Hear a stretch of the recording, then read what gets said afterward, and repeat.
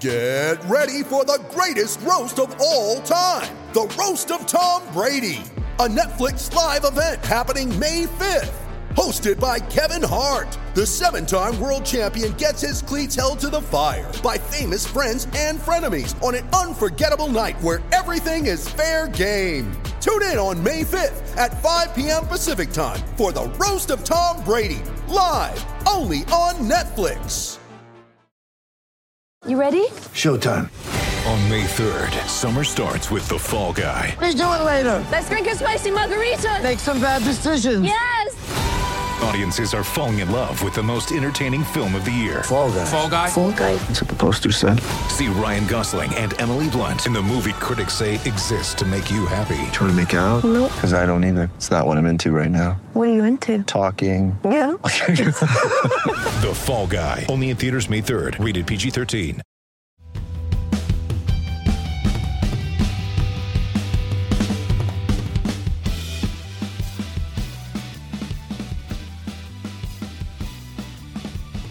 Hello, welcome to Manchester is Red, the United podcast brought to you by the Manchester Evening News. The Champions League called, they want some top European football back. On today's podcast, we'll take a look at United's fascinating draw with Barcelona as Thursday night football took centre stage this week. We'll discuss all the talking points for the match and also look ahead to United's clash with Leicester this weekend. I'm Rich Vay, and I'm delighted to be joined by a man who is much easier to lure from Barcelona than Frankie de Jong. Samuel Luckhurst, how are you doing? Very well, thank you. Yeah, much swifter. I don't think Frankie de Jong was getting up at 3 a.m. to explore what flights were leaving for Manchester at any point in the summer. But yeah, back in place, back home very quickly after a pretty whistle-stop stay in Barcelona. And I suppose the biggest compliment you could pay the match on Thursday night was that it didn't feel like a Europa League tie. It did feel like a high-end Champions League knockout match, really, which is testament to the two sides. Of course, Xavi said after the game that they're both in a good moment and they probably will be competing for the top honours in the years ahead. Samuel, what did you make of the match, really? It was a really fascinating one, I thought, and really nice to see United go toe-to-toe with a real top team. It was a marvellous game, marvellous experience. Very, very privileged to be present for it. At Camp Nou, the press boxes, as you might have seen from the pictures or the videos that I took, it's a pretty vertiginous vantage point. It's very high up. It's not as high up as the away supporters and the view they have, but it still gives you a great view of how the game pans out, and it was pretty fascinating just looking at some of the selections before the game, in that Xavi made had a couple of surprises, the main one being that Marcos Alonso, left back, played at centre back, so that mirrored what Ten Hag did with Luke Shaw, which was signposted when he started there at Leeds. But what Xavi did wasn't as innovative as what Ten Hag did. The front four all probably played in positions that nobody expected them to play in. And Ronald Araujo, I think that's how you pronounce his name, is a centre-back by trade for Barcelona, but he was switched to right-back. And that seemed to be an indication that Barcelona wanted him up against Rashford, but of course Rashford played as the striker and he absolutely terrorised whichever Barcelona defender he came up against, particularly Koundé, and Alonso just wasn't really well equipped to play that role. I still don't quite understand why Xavi decided to go with Alonso, but beyond that as well, although Weghorst is not occupying the role he was bought for, it was vindicated that his role as the number 10, and sometimes he was a 6, he was so deep, and it was quite early on in the game that he was defending inside his own penalty area. But what that did enable United to do was push Fred higher up, and when you've got Fred pressing, and obviously Fernandes is not going to stay on the right hand side either, you've got probably the two most energetic and best pressers in the team stifling Frankie de Jong, and de Jong was extremely underwhelming. Barcelona's balance was somewhat upset by Pedri coming off towards the end of the first half, and of course Gavi, he had to resort to cynically pulling Fred down, and he got booked and he suspended for the second leg. And it was just interesting, not only did United actually play on the front foot and take the game to Barcelona and have probably 4 or 5 genuinely great chances at Camp Nou, but it was what they reduced Barcelona to. Barcelona had to make cynical fouls from time to time, and their best chances came from aerial deliveries, which is pretty much the antithesis of what Barcelona are known for. The first goal obviously comes from a corner, the second goal goes all the way in, and they almost went 3-2 up from a set piece when Casemiro somehow he hit the post. I'm not too sure what he was trying to do, but he was spared the embarrassment of an own goal by the post. So overall, it was probably a fair draw, a fair result, but it spoke volumes of United's performance, that Ten Hag was genuinely disappointed during his press conference that they hadn't won the game. And again, that's another progressive step of this team, that they're drawing these compliments from Xavi. They're having, they're forcing Barcelona to change the way they play. I know the quality of La Liga has subsided in recent years. I think that was confirmed again last night, in that Barcelona are 11 points clear at the top, and really United were at the very least their equals. This is third place United. They were their equals, but again, I still think that it was completely justified that they came away from that game feeling disappointed not to have won it. That said, they've got a terrific chance to qualify now. It's somewhat strange that whole first leg is kind of, because there are no away goals anymore. It's almost pointless, because obviously we start at 0-0 again next week effectively. So we're all treated to 94 minutes of football caviar really, but it's not really counted for much in the long run. No, I mean, like I said, in terms of the actual tie, it is starting again from scratch. But I suppose United will have learned a lot about themselves and a lot about how they can play against the very best. That was a real endorsement of what Ten Hag's doing again, a confidence boost that they can beat the best sides. Because I suppose, Samuel, not a complaint per se, but United's wins against the top sides this season, lots of them had been by embracing the counter-attack style of play, and it feels like as the season's gone on, Ten Hag has been learning little bits from every game against the top sides, and it all sort of accumulated in that Barca performance, where it wasn't strictly them just playing on the counter-attack. Like I said, there's some real interesting tactical changes there, and United gave as good as they got, really.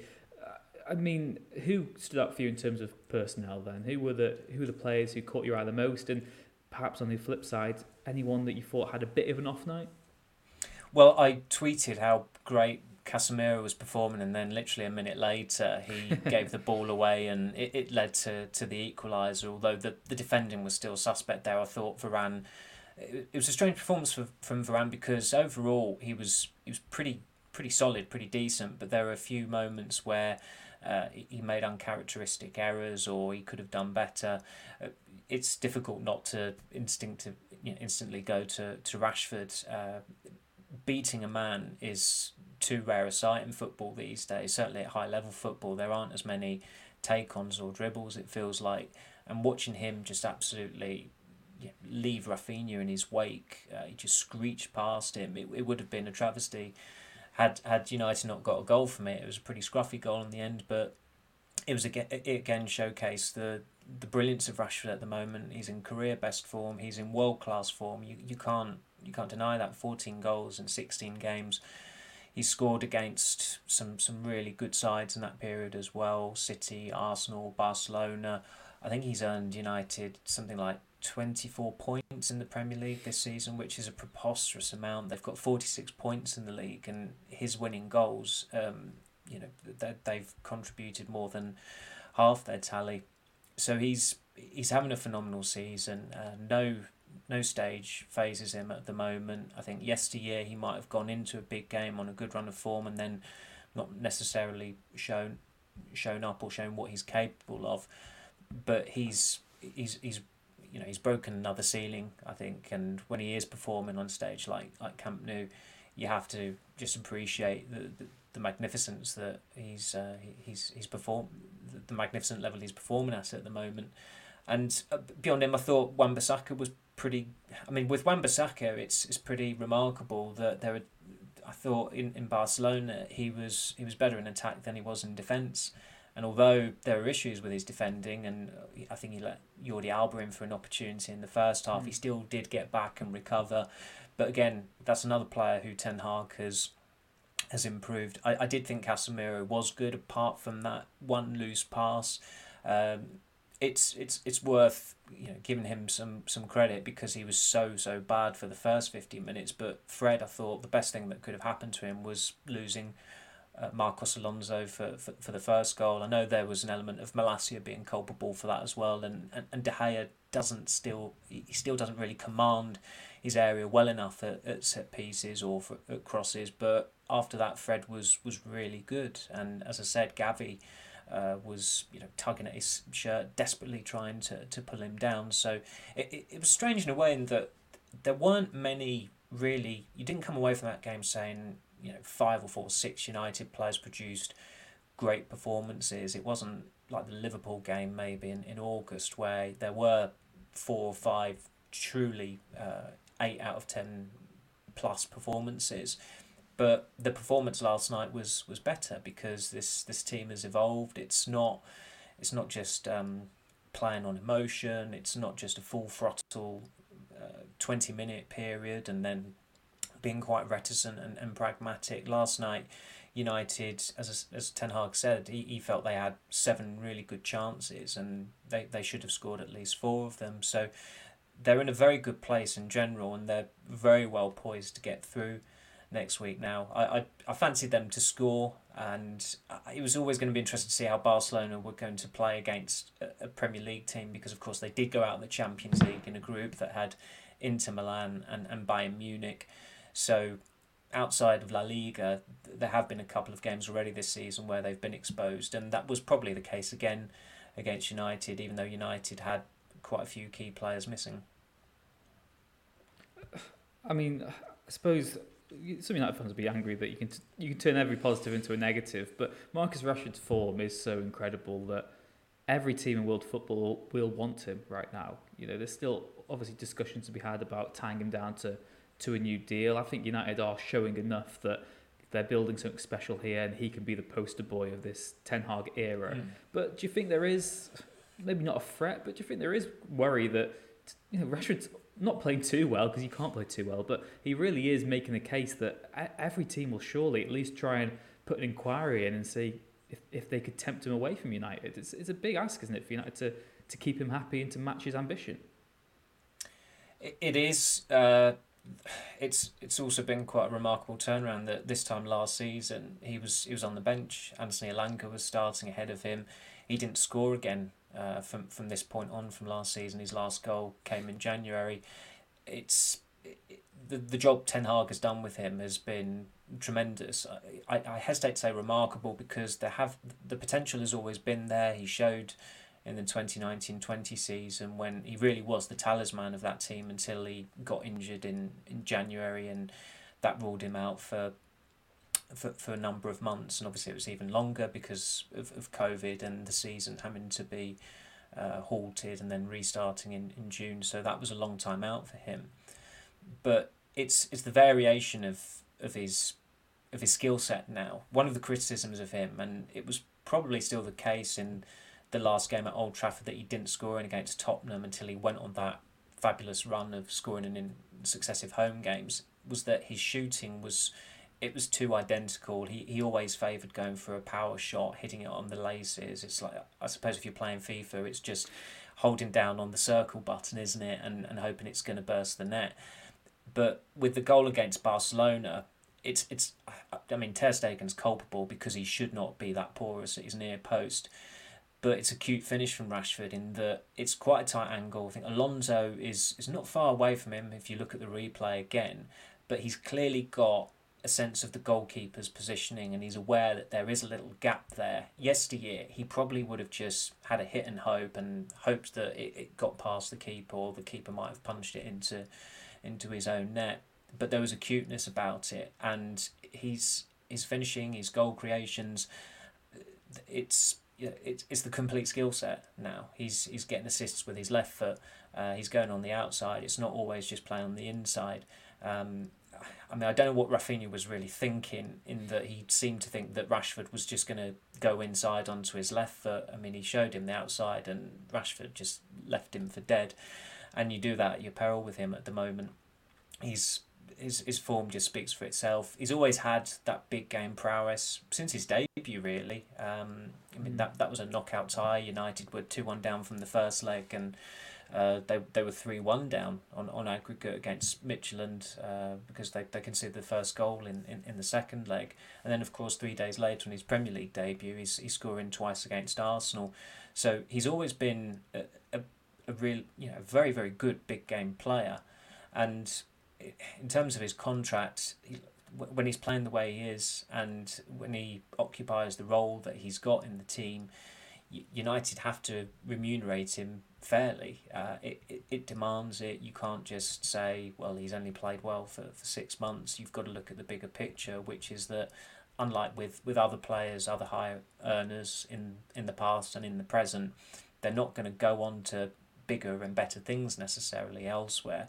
Whereas with Rashford, there, as you said, there's not a single club in the world that would not want him. You can imagine the Catalan sports dailies after last night, probably was thinking about the prospect of Barcelona getting him on a free, which would be manner of heaven for them, given their financial situation as well. Real Madrid, there has to come a point where Benzema is phased out.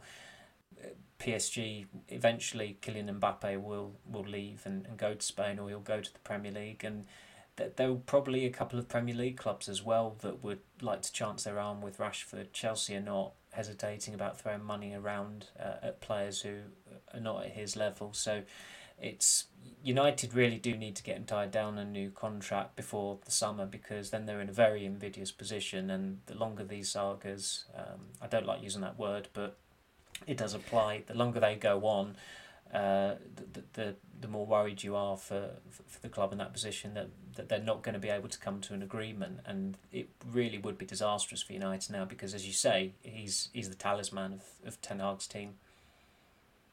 Yeah, it might be time for Rio Ferdinand to bring back his infamous put the contract on the table, let's sign it, whole spiel. So the wannabe technical director, yes.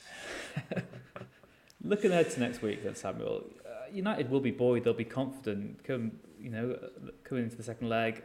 Like you said, it's a bit of a clean slate, but at home they've proven that they can score goals against this Barcelona team. They've proven that they can beat them. They didn't, but if they take another chance, then they could have put the game to bed, or certainly been in a much more favourable position going into the second leg. United will have Martinez and Sabitzer back from suspension. They could have McTominay back. Antony could be back from injury. Barcelona will be without Gavi, they'll be without Pedri, without Ousmane Dembele. Busquets will likely be rushed back from injury, but might not be at full fitness. United must be feeling confident. They must feel real confidence that they can go in and actually win this. How do you think they should approach that second leg? Do you think it should be a case of going gung-ho, going for the jugular, or do you think they'll be quite cautious, given that it is still level? I think an identical approach to Thursday night would suffice, in that they did pick and choose when to go on the attack. After Lewandowski had that chance in the 9th minute when Luke Shaw got caught out a couple of times, and that was the first one, they did seem a little bit spooked by that, and then for a good 20 minutes it felt like they were quite reticent. They were just feeling their way into the game. Barcelona weren't doing a great deal with the ball, so United were quite content with letting them have it, and then of all people it was Wan-Bissaka who ended that period of reticence and went down the charge on the charge down the right, and created that opportunity for Sancho, which he made a bit of a mess of. So they've nothing to. I don't really think they've got anything to fear with Barcelona. The other thing with obviously sitting in the press box at Camp Nou is where you've got this vantage point. It's pretty much a tactical vantage point. You could see immediately how high Barcelona's defensive line was, and also how porous they were, where they did have a couple of players playing out of position. Koundé's a centre-back by trade, but it didn't look like it last night, and he's also spent most of this season playing at right-back. And within 20 seconds, United had sprung Bruno Fernandes down the right. And the thing about Fernandes, where he's had these stints on the right this season, is that he's not been inhibited by it. He will always find a way of creating something, moving areas, and of course he created the best chance of the first half last night for Weghorst by moving infield. And you watch that pass again, it's really difficult pass to play, but he's got that in him. He is a world-class passer of the ball when he does get it right. And as you said, Barcelona will be without, I mean, their midfield is borderline decimated, really. I know Sergio Roberto came on and got the first goal from the corner, but he's no Pedri and he's no Gavi, and he's no Frankie de Jong. And de Jong, there's going to be a big onus on him from Barcelona in the second leg, because he's going to be without two of the main midfielders he plays with. Barcelona could still put out a pretty formidable midfield. If you've got Busquets, de Jong and Kessie, it's not bad.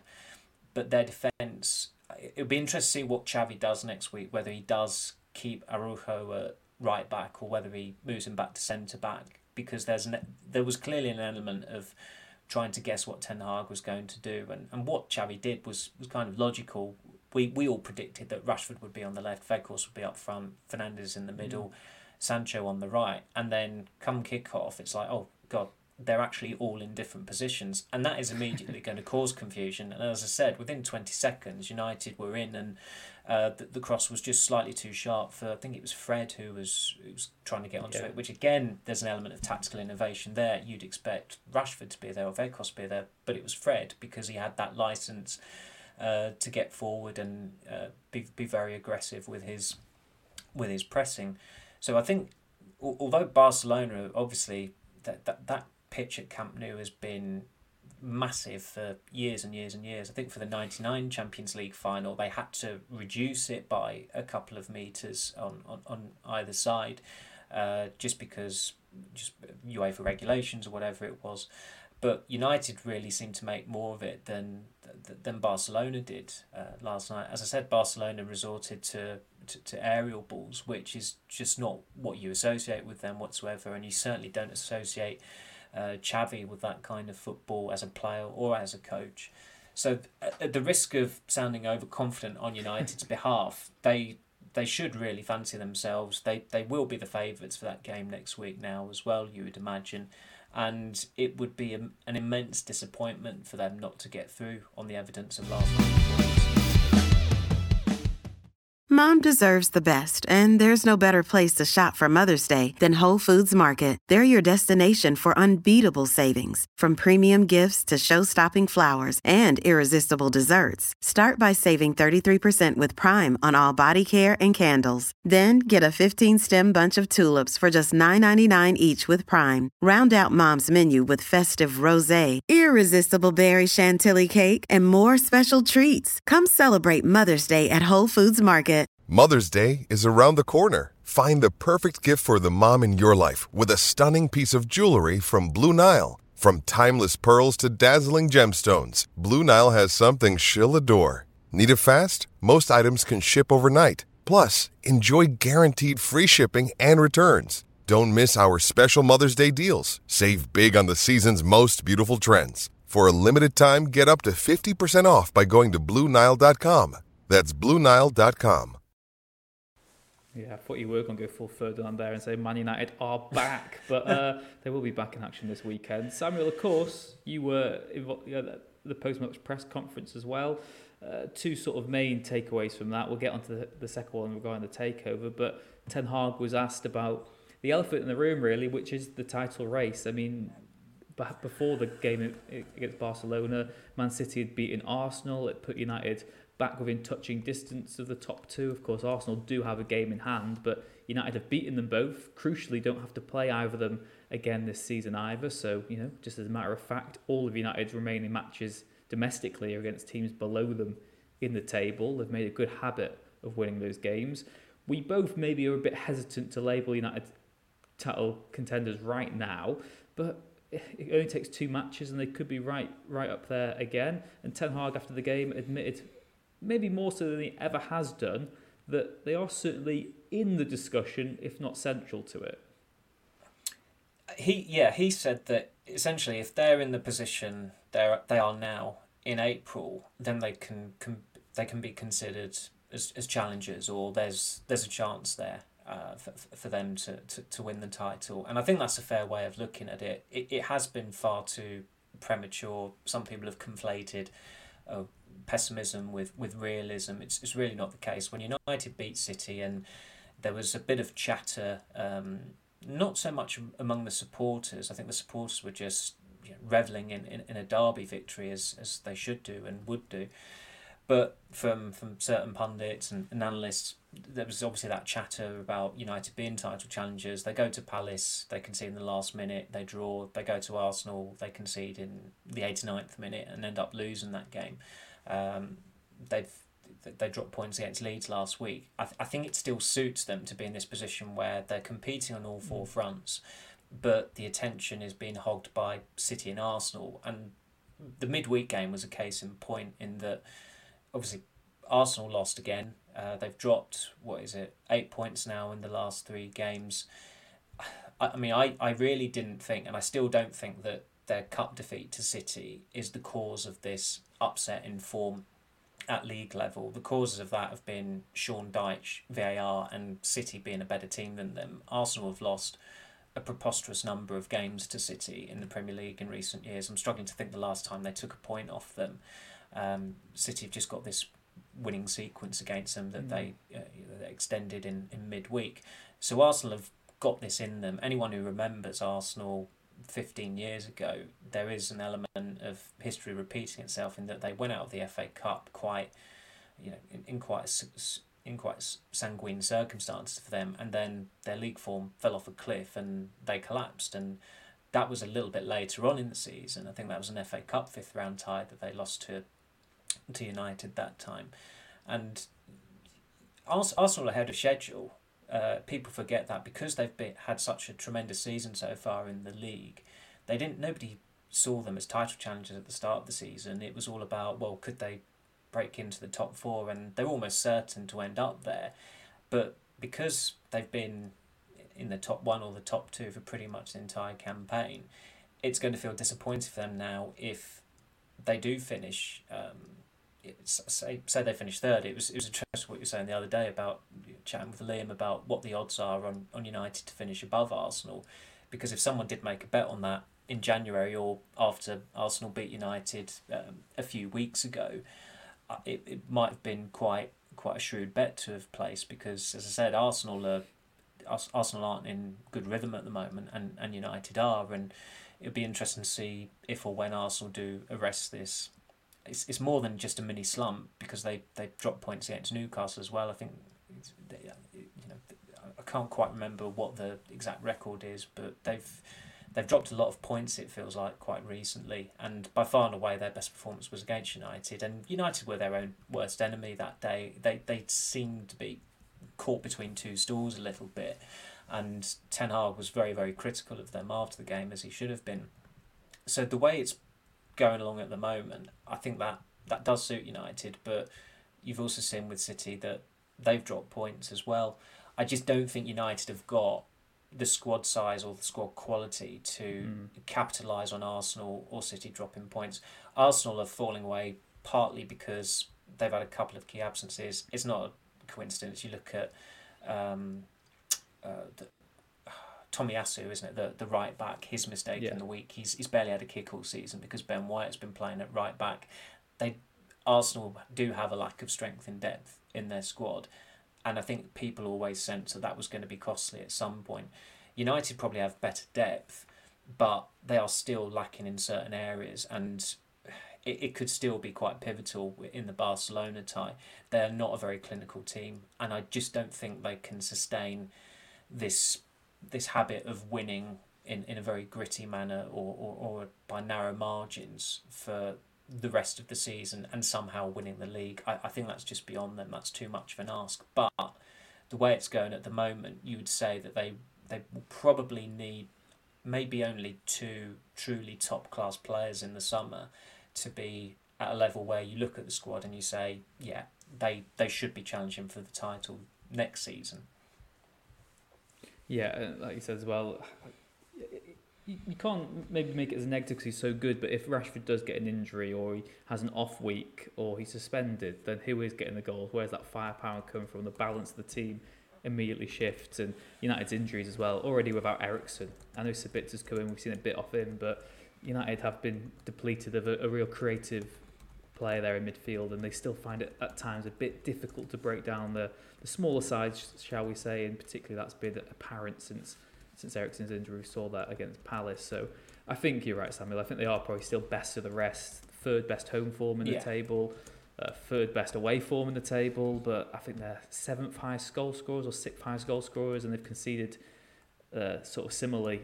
They've got a worse defensive record in the Premier League this season than West Ham United. They've conceded more goals than West Ham, who are flirting with relegation. So, there's still quite a bit of work to be done. So, like you said, I think what is important is we take a step back to a degree and say, whatever happens now, if United finish in the top 4, that is mission done. It would be very harsh on Ten Hag and this set of players to be judged as having missed out on a title race just because they might drop off form in the coming weeks. It kind of is irrelevant.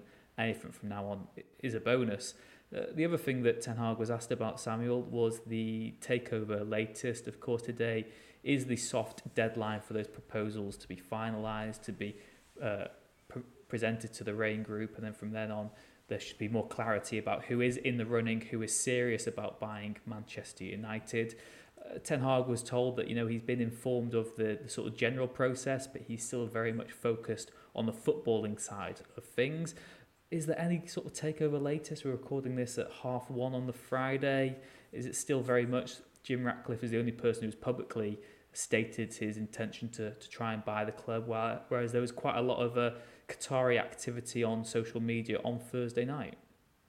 There was, and I think it's inevitable that there will be a bid that comes in from Qatar of some sort. It'll be interesting to see what the breakdown of that is, you can't have multi-ownership in Europe at the moment under the current UEFA rules, and I think that should stay the way as well. It'll be interesting to see whether UEFA double down on that or whether they relax it. Alexander Seferin, the UEFA president, is very close with the PSG chairman, Nasser El Khalifi, since the collapse of the Super League, because PSG had nothing to do with that. Al Khalifi, I think, has taken over Ed Woodward's role as president of the ECA, which I think is the European Clubs Association. So he's now quite closely aligned with Seferin, and that does worry me in the sense that I don't think, just from a principle perspective, that United, if they became a state-owned club, I think that just sets a very dangerous precedent. People can say the precedent has already been set, but Manchester City were an extremely success-starved club when they were taken over in 2008, and when they did win the FA Cup in 2011, it was their first trophy in 35 years. Newcastle have not won a trophy since 1969, I believe, so that's even longer. And of course, they're doing very well since the Saudi Arabia consortium completed their takeover in October 2021, I think it was. PSG, somewhat surprisingly, I suppose, given that they're a club based in Paris, which is this extremely revered city and famous city in the world, and you'd think there would always be a pretty big sporting institution there. There wasn't really. They did win the league a couple of times, but you only have to look at their honours roll, and I think they had 2 league wins, and then all of a sudden there's this glut of league wins in the 2010s, and if you're just having a cursory interest in football, you'd think, oh, what happened there? And you'd think, well, they must have been taken over by someone big, and that's exactly what happened. I don't think United should ever aspire to be Paris Saint-Germain. Why would you?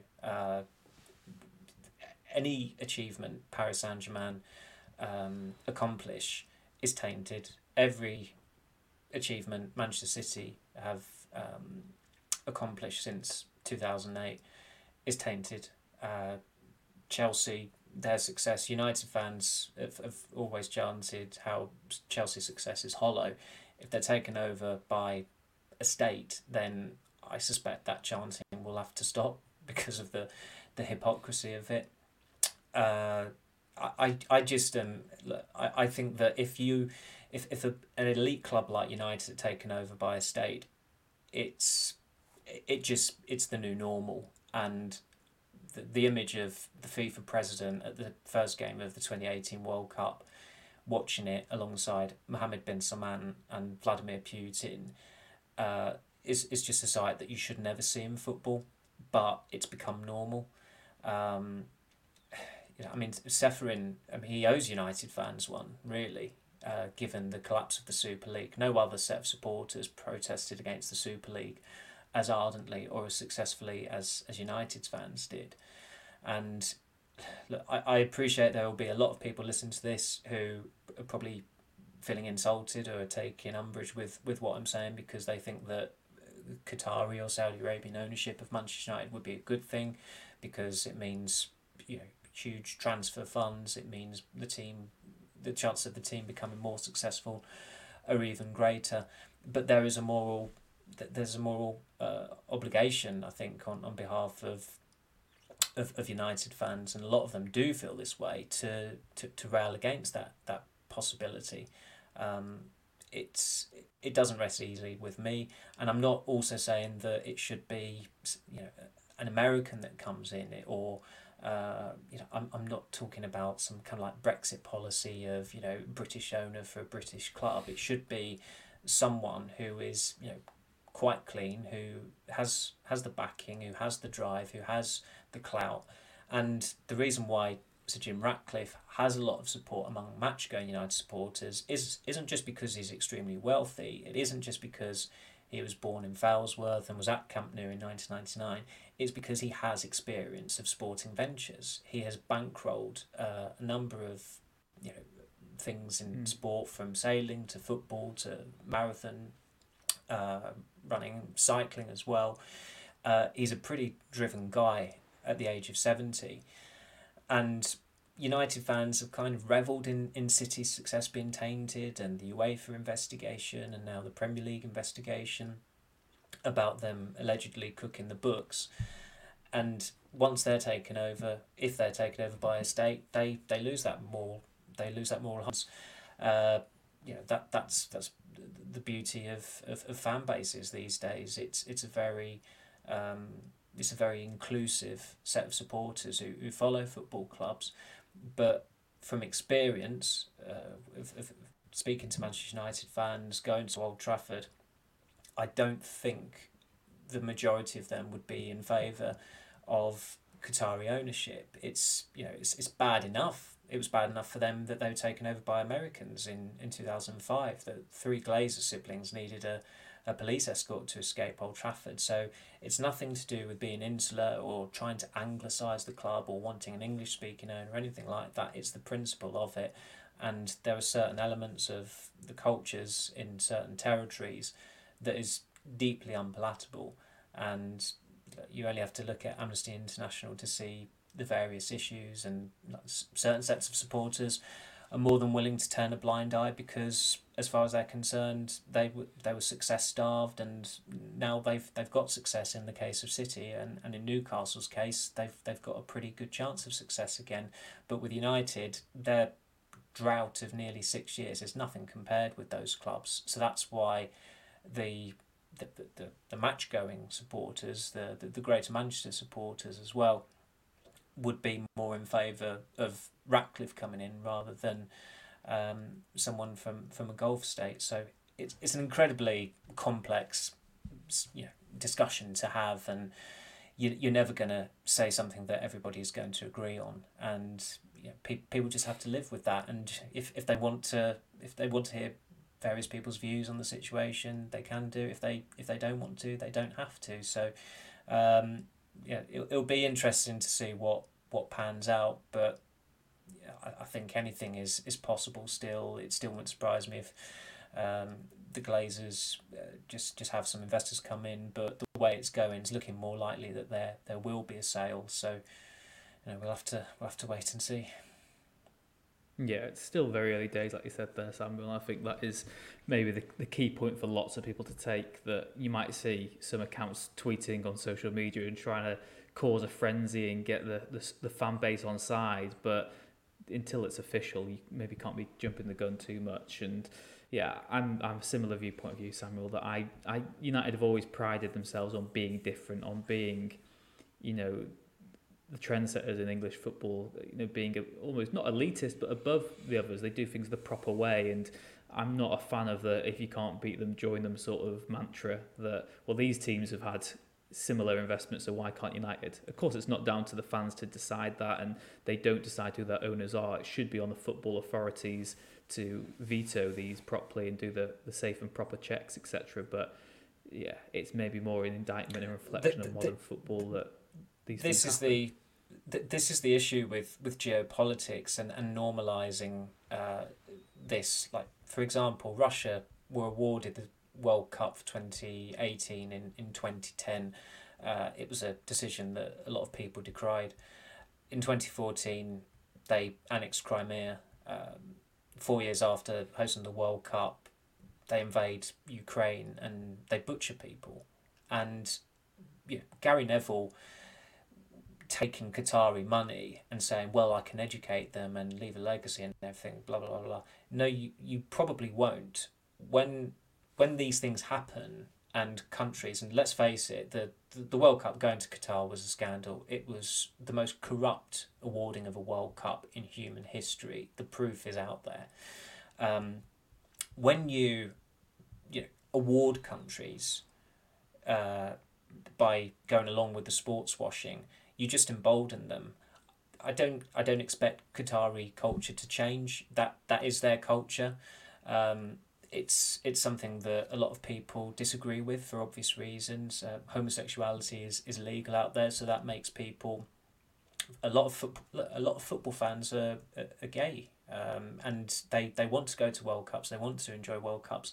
If they discover that a World Cup is being held in a country where homosexuality is illegal, that's deeply oppressive for them. And you just hear some of the horror stories about Saudi Arabia as well, how certain people just go missing.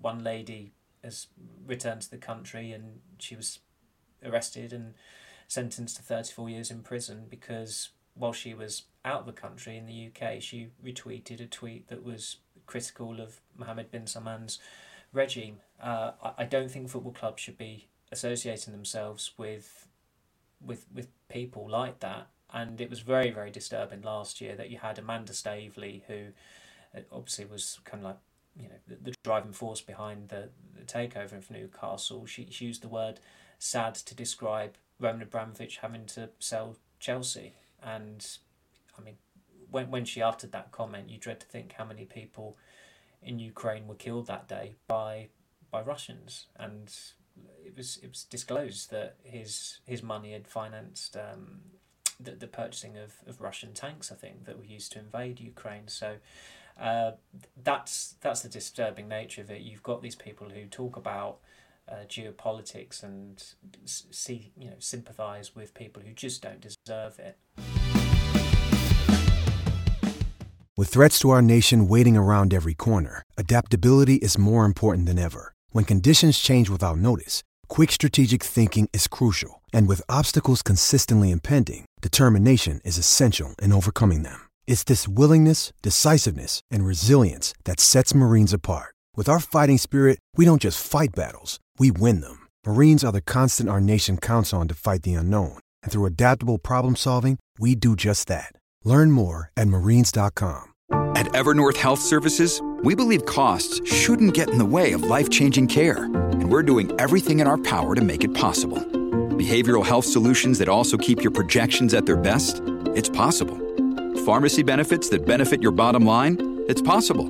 Complex specialty care that cares about your ROI? It's possible. Because we're already doing it. All while saving businesses billions. That's Wonder made possible. Learn more at evernorth.com/wonder. Yeah, of course, and it also brings on to the sort of ugly topic of the whataboutery and people trying to justify something just because there's other businesses who take money from certain states or regimes, and it's not helpful in the overall discussion of it. And it's a real muddied one out there. And I suppose, like I said, the ultimate thing is we can't make your decision for you or your opinion. Research the subject, look at all, and whatever you think is what you think, and got to respect that. Moving on then, Samuel, from the takeover to the football. United back in action this weekend against Leicester at Old Trafford. we mentioned, that in the past when it's looked like United might be onto something, there's sometimes been that backward step. You mentioned the week of the Palace and Arsenal dropped points. Leicester at home, a game that you would typically back United to do well in, but Leicester have been quite impressive in the last few weeks. They've got some big wins. They've been scoring a lot of goals as well. Casemiro suspended for the final game of his suspension domestically.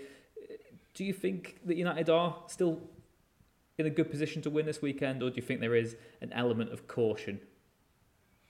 Oh, I think that with Leicester, there's always got to be an element of caution, because although they've had a very mercurial season, and at one point looked like Rodgers was going to get sacked there, they've still got some really, really good players, and there was a lack of investment there in the summer. That the tap was turned off.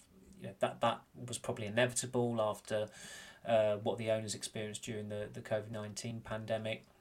But Rodgers he's a very, very good coach, and they have had injury issues at key stages as well this season. But I think when you've got Maddison in your team, you've always got someone who can create something out of nothing. I think Harvey Barnes is a terrific player for them. They're doing all this without Tielemans in the team as well. I think Tielemans didn't play in the Tottenham game, and I'm pretty sure he started against Villa, but as you said, they've scored 8 goals in their last 2 games, 4-2 win at Villa, and they absolutely took Tottenham to the cleaners last week. It was like watching Leicester in their pomp under Rodgers. I mean, United were battered by them last season, 4-2 in one of Solskjaer's last matches, and I mean, Rodgers has had quite a lot to contend with there this season, because Vardy he's no longer a starter anymore.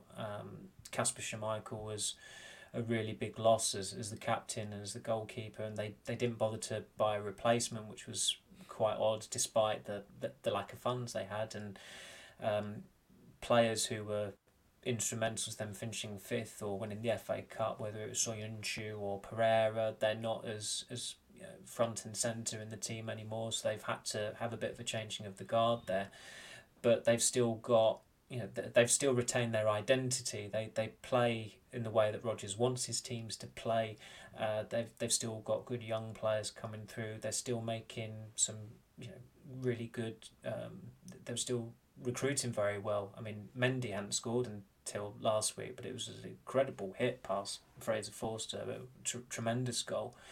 So when they're on song, Leicester are one of the best teams in the league to play, and they will have had the benefit of an 8-day gap between beating Tottenham and going to United. And United in that time have played 2 games. They played Leeds on the Sunday, and of course they've just come back from Barcelona after playing a very intense game at Camp Nou. Two intense games that were very tight, certainly going into the last 10 minutes at Ellen Road, it was still 0-0. So it'll be interesting to see how driven United are, because as you said, that there is a half chance that they could be in with a shout of challenging for the league if they're still in a competitive position, and they have also got this breathing space a little bit between themselves and Newcastle now, and Tottenham losing last week as well. So they've had a number of results go their way in recent match weeks. And it's just whether they can sustain that momentum, and they've got such a huge week next week with the Barcelona second leg and then the Carabao Cup final, that it would be slightly alarming if they were to produce a pretty humdrum performance against Leicester on Sunday. That winning run at home has ended. It was ended by Leeds last week, obviously with the draw. So it sounds like reverse psychology, but that might actually, doesn't it? Yeah, it kind of... You just twist it. Yeah, so we will twist it. But all joking aside, that might have slightly worked in their favour, and that people aren't talking about this winning home run that they've had going on since... they had going on since October. So, I'm trying to think of the game last season. It was a pretty dire time for United. The fan was arguing with Darren Fletcher in the stands, and Leicester have had a pretty decent record over United in recent seasons. I think they're unbeaten. They must be unbeaten in their last 4 in the Premier League. Might be the last 5 overall, because they beat them in the FA Cup quarterfinals a couple of years ago as well. So Although Leicester have changed a lot, they've still got some players who, as I said, were integral to Rodgers' team when they were in their pomp under him. Leicester have changed a lot. Do you think United will make many changes on the weekend then? Because obviously, like you said, next week is so crucial. The decisive game against Barcelona, the Carabao Cup final as well. I mentioned Casemiro, he's still suspended. Injury news might be touch and go depending on late fitness tests, etc. But do you think that there is a case to rest any of the key players from the start, or is it just a case of momentum and play as strong a team as you can and try win the game early? Well, Ten Hag was asked about this, and he said that of the constant the hectic schedule, he said the players like it. He said they like to play big games, and it's almost as if it's actually helped their rhythm. And he talked about how they're sleeping well, they're eating well, they're playing well. So I suppose if you're doing those three things, you're in a pretty decent place. But you would think that Martinez will come in because he's got to come in against Barcelona next week. I don't think it would be necessary to go with the Shaw at centre-back experiment. And although he acquitted himself reasonably well, there were a couple of times where he did look out of place. I mean, Lewandowski had a chance, Rafinha had a chance through Shaw switching off or not quite reading a pass that was coming his way. Sabitzer will probably come in with Fred. Fred's got a hell of an engine on him. I mean, he has been exposed, I think, by being overplayed. We've discussed this before. When he's used in a more rotational role, you appreciate him a lot more. When he's overplayed, he's overexposed, quite frankly. And with the attack, although Weghorst it's 1 goal in 9, it's not really a particularly flattering stat whatsoever, and he's not really had one good game, I'd argue, for United either. But sometimes the ends do justify the means, and they probably did in Barcelona, even though on an individual level he didn't play well, and he really, he was stretching for his chance in the end when he should have buried it. I saw that Weghorst didn't win any of his 6 aerial duels either against Barcelona, which you question. I saw that there was some reference on social media saying, he's a bit like Fellaini, he's sacrificing himself for the team, doing a real selfless job, and you've got to give him credit for some of that, that work rate. But someone as tall as him, who is that physical threat, to not win any of your 6 aerial duels, that's quite alarming as well for me. It is, and I was told that the players at Burnley last season were quite taken aback how, I think the phrase that was used to me was that he just seemed to shrink when he was in the air, really. So it is strange that someone so imposing is not particularly handy with aerial duels and whatnot. So there has to come a point where he comes out of the team, but United are compromised by Martial's brittleness, and I think Weghorst he's been available for 9 games, and he's literally started all of them. So that would indicate he'll probably continue, and he looks a pretty fit guy as well. And next week he's got the chance of lining up against Barcelona at Old Trafford in the second leg of a knockout tie, and then lining up in a League Cup final for Man United. So he's got to come good goal scoring wise at some point. And he will almost inevitably score headers in both of those games now he's jinxed it. So, I suppose it's not a jinx it, we've brought it up. So, yeah, if he does score a header in either of those games, I will take the assist on that. And like I said, we'll be back next week to look back at the Leicester game and look ahead to the Barcelona second leg as well. So, Samuel, thank you very much for joining us today on the Manchester is Red podcast. Thank you very much, Rich. And thank you once again, wherever you are in the world, for joining us today. As always, we do now have a YouTube channel as well, so search Manchester is Red over there. And if you're not already, leave a review, subscribe to the podcast, and join us again next week. Like we said, there'll be a double header, looking back at Leicester, looking ahead to Barcelona, and then one at the end of the week ahead of the Carabao Cup final as well. Take care, and we'll see you again next time.